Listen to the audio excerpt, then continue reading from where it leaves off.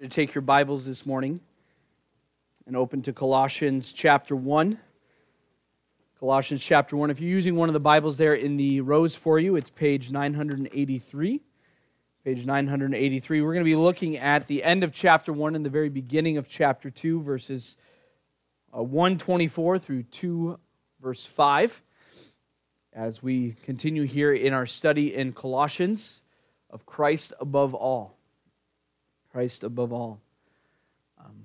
One of the things I've noticed as we've been doing our refresh project here with the chairs and painting and everything, and we'll have some window treatments or whatever the technical term is for that, but the sun shines in now and it's nice, except I notice we must have a lot of little girls that have glitter on their dresses.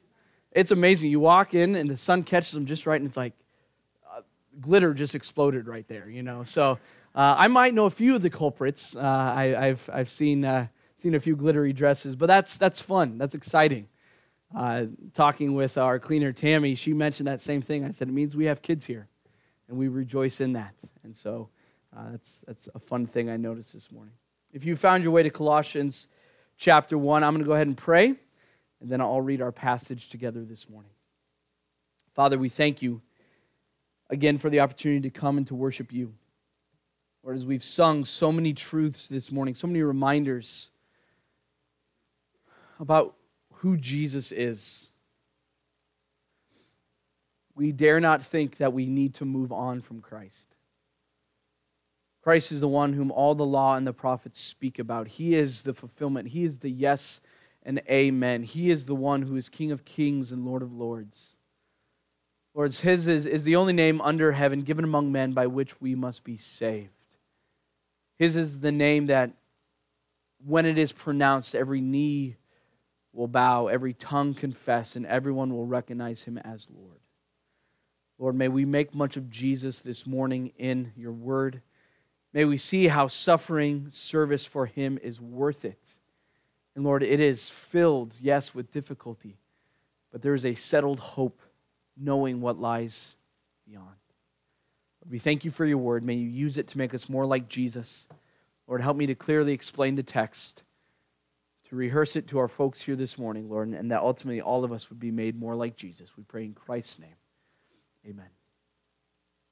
Colossians 1, verse 24 through 2, verse 5. Now I rejoice in my sufferings for your sake, and in my flesh I am filling up what is lacking in Christ's afflictions for the sake of His body, that is, the church, of which I became a minister according to the stewardship from God that was given to me for you to make the word of God fully known. The mystery hidden for ages and generations, but now revealed to His saints. To them God chose to make known how great among the Gentiles are the riches of the glory of this mystery, which is Christ in you, the hope of glory.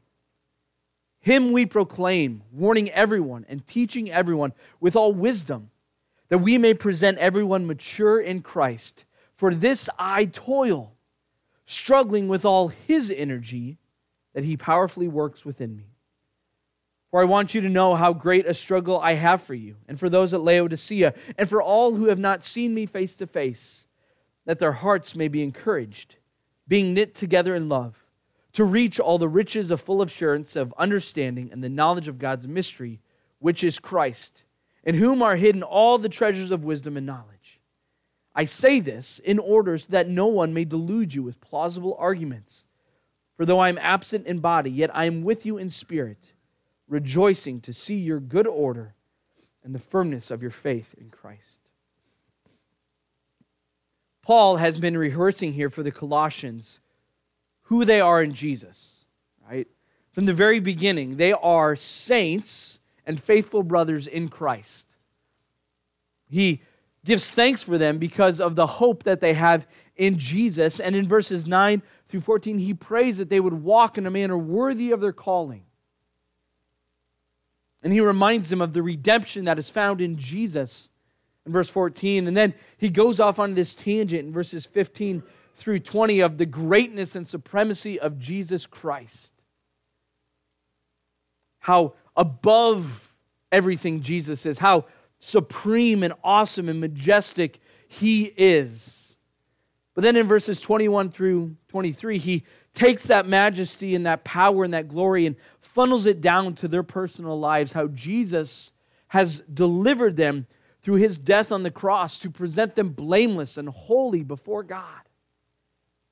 And he calls them to continue in their faith, steadfast, not shifting from the hope of the gospel, not shifting from the hope of Jesus. And they were prone to wander, as the hymn would say. Lord, I feel it. Prone to leave the God I love. They have been wandering from the gospel because of false teachers. We'll get into that next week in chapter 2 here, but we have a hint of that even this morning in our passage. False teachers have crept into the church in Colossae, and they've been preaching that there is something more than Jesus. There is something more for a follower of Jesus to seek after than just what's found in the gospel. Now, I'm not saying that there isn't more we can learn about God and his word, but rather there is something hidden or immaterial, almost mystical, or a hyper-spiritualization of following Jesus. That they need to have this new revelation, this higher subjective event in their life. But Paul reminds them, no, Jesus is the hope. He is the one that we are to set our hope on. And he reminds them here in verses 24 through the beginning of chapter 2 of his ministry. Now, why does Paul do this? Well, as we've read before and as we'll read again, he's never met the church in Colossae. So he describes a little bit of his ministry, of his service, not only to them, but on behalf of God, his calling as an apostle, as a follower of Jesus Christ, one who's been specifically commissioned to go and preach the good news. He kind of gives them the rundown of what he's been doing and why they should listen to him in a sense, and reminds them again of where his hope is found and where their hope should be found. And in the midst of this, as he speaks of proclaiming Christ, that it's all about him, he reminds them that in this Christian life and making much of Jesus, suffering service will be involved. Suffering is part of the Christian life. Serving is part of the Christian life. But Paul does this on behalf of those who need to hear it. And we are called to suffer and to serve as well for the gospel on behalf of those who need to hear it. Our big idea this morning is this: the proclamation of Christ involves suffering service on behalf of those who need to hear it. Now, that phrase, suffering service, probably reminds you of suffering servant. As we made our way through the Gospel of Mark, which seems like a long time ago, that idea of Jesus being the ultimate suffering servant. He is serving others, but in his service, he's also suffering. He's sacrificing on his own behalf. And we are called as his disciples to take up that cross, to deny ourselves and follow after him. Being a follower of Jesus Christ involves being a suffering servant as well. Now, it might look different 2,000 years removed from the time of Christ, but that mindset and that willingness to be used by God must be present. So let's look here at these verses and see how suffering is part of the plan and how Paul's service is aimed at the local church. First off, suffering is part of the plan. Verse 24. Paul continues following up verse 23 of him becoming a minister. But he says this in verse 24. Now I rejoice in my sufferings. Now right there, I have a problem. Because I don't like to do that. My sufferings are not a rejoicing, but rather I complain. Let's just say that.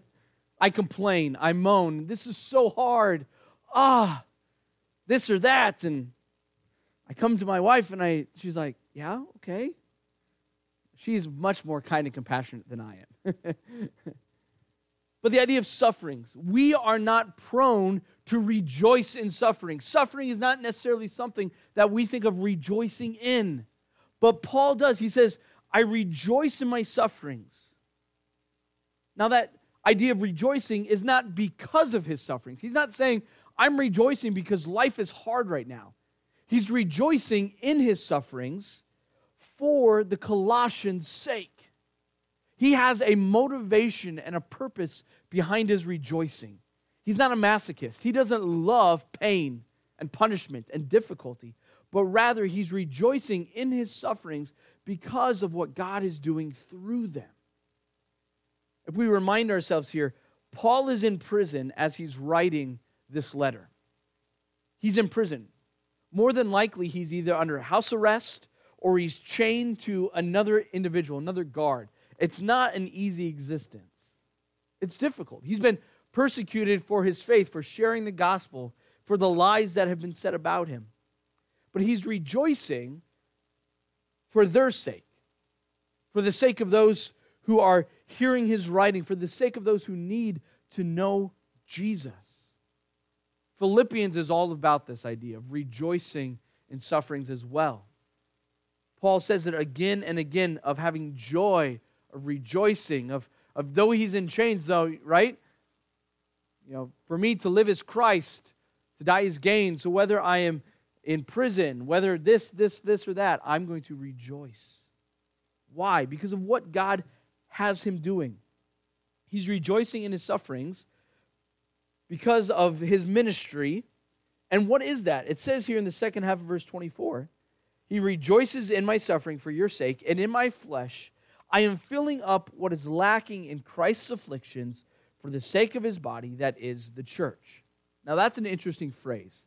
He says, I'm filling up what is lacking in Christ's afflictions, Christ's sufferings. Is Paul saying that Jesus didn't suffer enough, and so God is taking out his extra vengeance on Paul? No, that's not what he's saying. Christ's death was sufficient, complete, perfect, done. What Paul is speaking about here is this idea of filling up, is the idea of being filled with, of overflowing, of living out. He is living out what is lacking in Christ's afflictions for the sake of his body, that is the church. Boil that down. What does he mean by that? Paul is suffering like Jesus on behalf of those who love Jesus. Paul is suffering on behalf of churches. He's living out his faith in Christ, for we know those who desire to live a godly life will suffer persecution.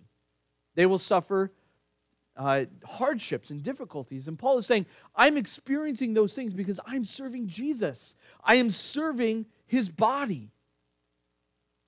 He sees that suffering is not something that is removed from following Jesus, but rather it is often something that accompanies it. Verse 25, he says, of which I became a minister according to the stewardship from God that was given to me for you.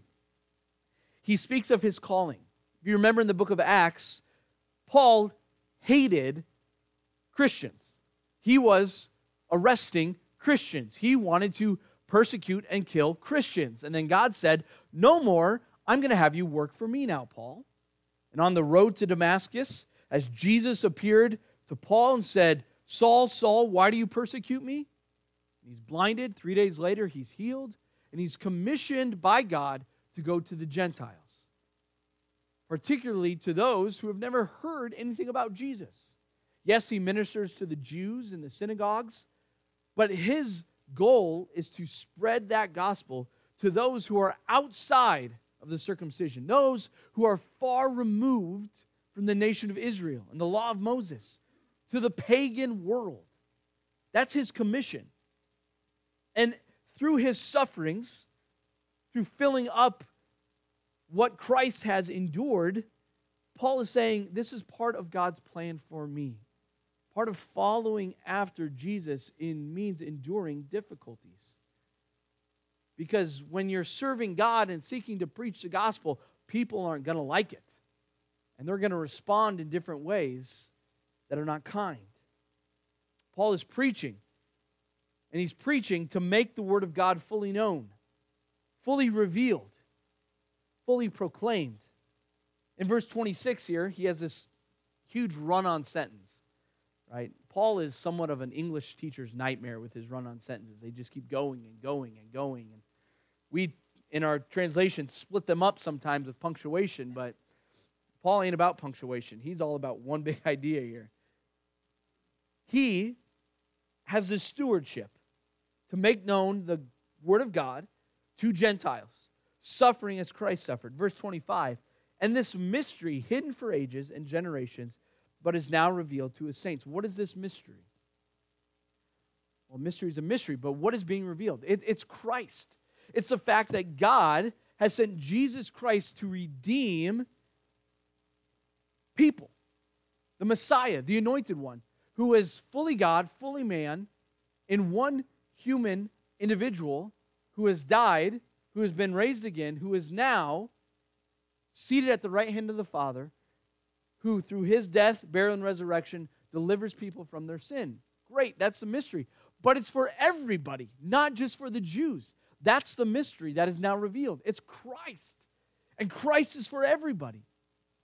He says, to them, God chose to make known how great among the Gentiles are the riches of the glory of this mystery. So, the gospel, Jesus, is for everybody, not just the Jews.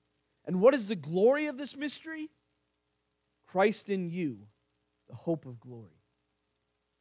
The content of this mystery is the person and work of Jesus Christ for everyone.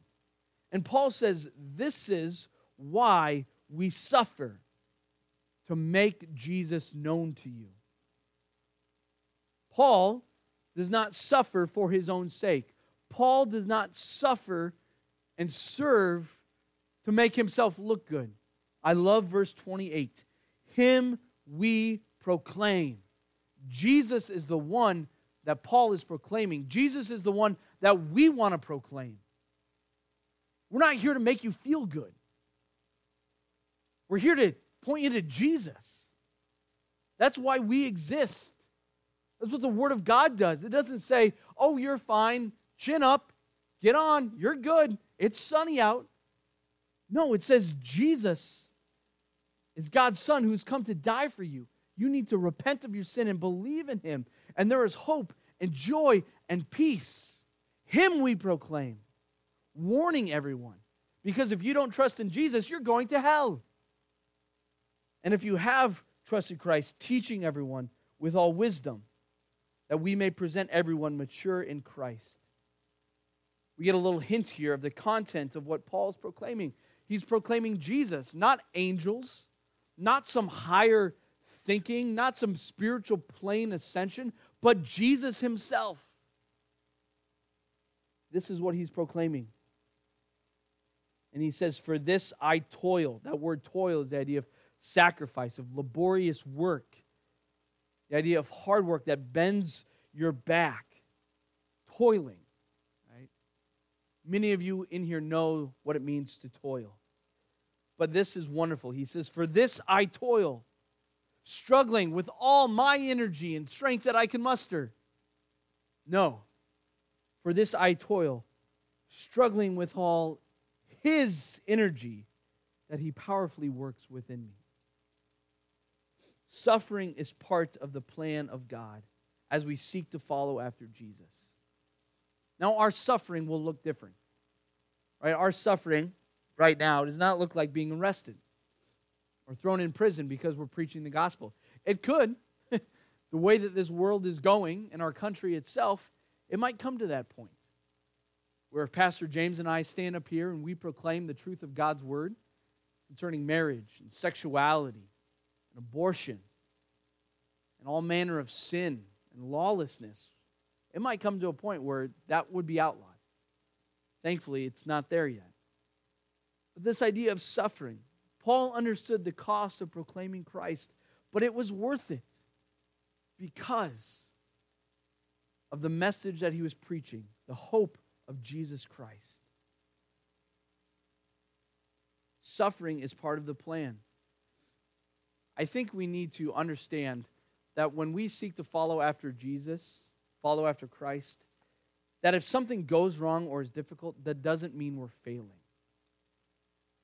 And I think we have this idea in our lives as we make decisions that if we encounter difficulty with the decision we make that's hard, that we made the wrong decision.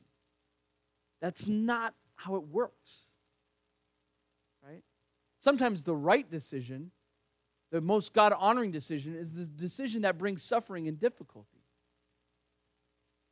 Right? If we're always seeking to live an easy life, then we're searching for something that is not the gospel, that is not Jesus. Now, I'm not saying we're out looking for trouble and difficulties and, the more the merrier, but the fact that as we live our life, hardship comes. People respond differently to our preaching of the gospel, of our testimony of Jesus' love for us. Understand the cost of living for Jesus. Suffering is part of God's plan. Suffering is how God uses things in our lives to make us more like Jesus, right? James 1, count it all joy, my brothers, when you fall into various trials. We don't have joy because, a trial. We have joy because what God is doing through the trial, right? He's making us more like Jesus. Suffering is part of following after Christ. It's part of the plan. Paul understood that. But yet Paul knew, hey, I'm proclaiming Christ, and it is worth the suffering. I can rejoice knowing the message that I'm communicating is worth it. Secondly here, as he suffers, it's part of the plan, his service is aimed at the local church, at gatherings of fellow believers.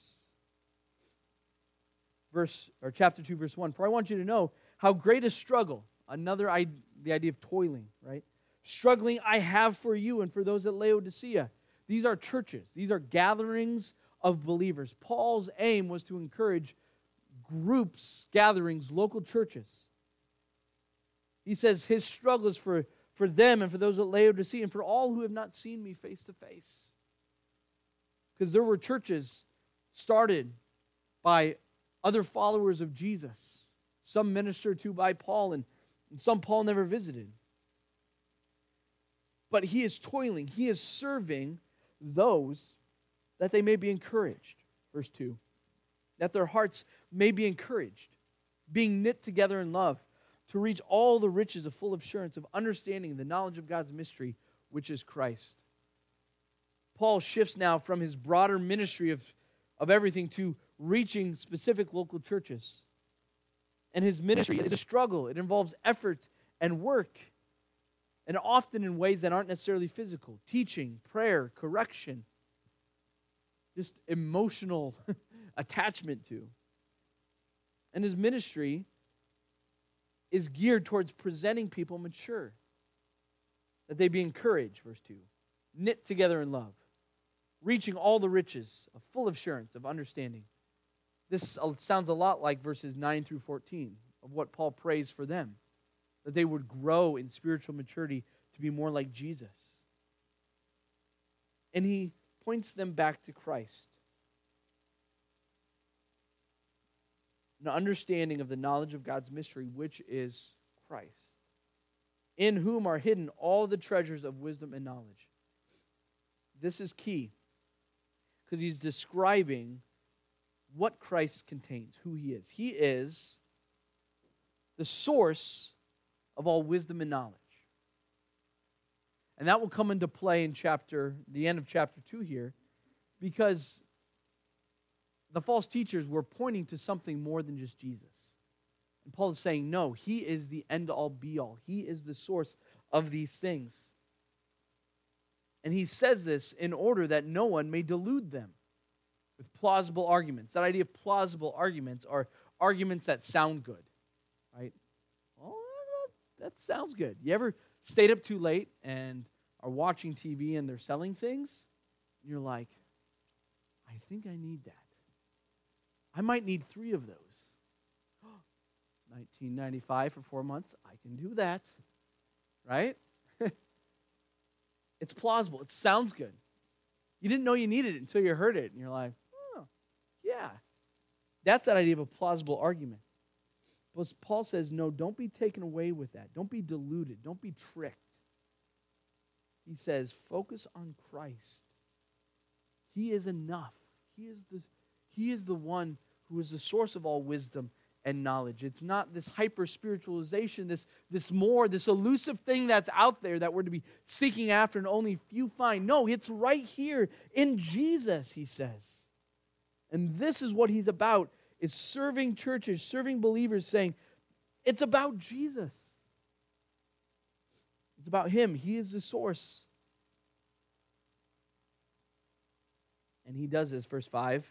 Though he is absent from them in the body, he's not there. Yet I am with you in spirit. He's praying. He's rejoicing to see their good order and the firmness of your faith in Christ.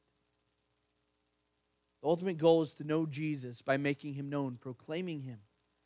And this warning against false teaching of promoting wisdom outside of Christ or above Christ or more than Christ. It sounds good, but yet it is false. And Paul, though he's not there, cares deeply for them and wants them to grow. He is concerned. His desire is to see these believers grow and mature. Paul understands that proclaiming Christ involves suffering service on behalf of others.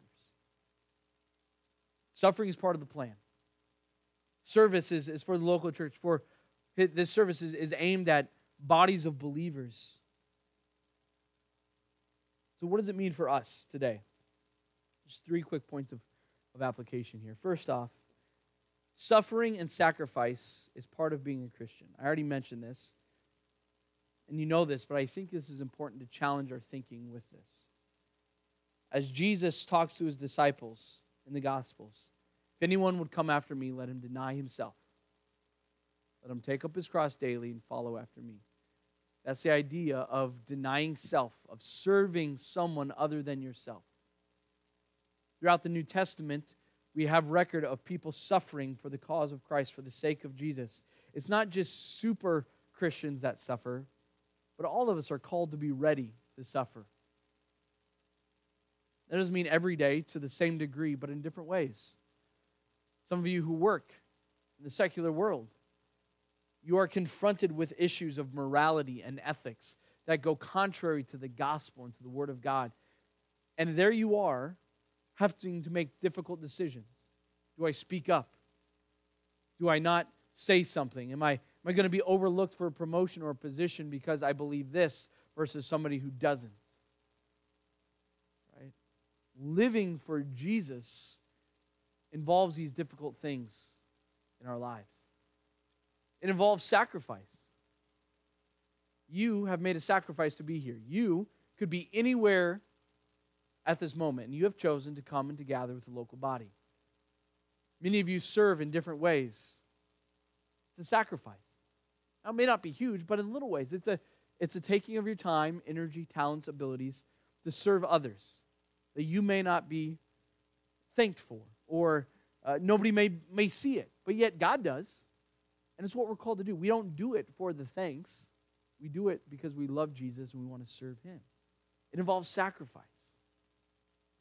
It involves putting up with some crying babies in the nursery, changing a dirty diaper, trying to corral kids in children's church, right? Helping paint, getting paint on your favorite painting sweatshirt, right? Of making another meal or a pan of bars, or writing a note, giving a phone call, taking your time and your energy and your effort and thinking of others to encourage them. It's part of being a Christian. Secondly, as we think of proclaiming Christ through suffering service, it's all about Jesus. Meaning it's not all about us. It's not about us. It's about making much of him. Of pointing people to him. Of living life in a way in which our lives are a living testimony matched by what we say. It's all about Christ. It has to be. Because if it's about us, then we make ourselves God. And that's idolatry. It has to be about God. It has to be. Every choice, every decision you make, you were created to give glory to God because he deserves it, because he's God. And God is about bringing himself glory, because if he wasn't, then he wouldn't be God. God is all about himself, and he invites us to be all about him by using us to bring him honor and glory, to point other people to him through our interactions in a checkout, for interactions with a neighbor, the quality of your work, what you think, what you say, what you do when no one is watching. It's all about Him. Third, as we see in this section here, is Paul's care and concern. It's for the spiritual maturity of people. It's a priority. Yes, they're suffering. Paul is suffering. But yet his concern is for the spiritual maturity of growth in Christ-likeness. Paul understands what God is about. He's about making people like Jesus. And he does that through difficulties, through hardships, through taking things away that we may hold in our hands, but yet have become idols. There's a sermon I listened to recently, and the pastor, as he was preaching, said this. He says, God often breaks our heart to mend our character. Breaking our hearts often involves taking something that may be an idol away, or something that we cling to in ways that is not right or good. But God does so because of His love for us and His desire to see us grow spiritually. The care and concern for the spiritual maturity of people was priority to Paul, and it's priority to God to make us more like Him. Because as we become more like Christ, as we display His character within ourselves, we see how our motivations and affections are turned to love God more and to be satisfied in what He loves. And in doing so, there's love and joy and peace and patience and kindness and gentleness and self-control manifest in our lives, so that as we give up things, we realize we find more than we ever had in Christ. We proclaim Christ, and it involves suffering service on behalf of those who need to hear it. So, as we think today, are you willing to be a suffering servant on behalf of those who need to hear it?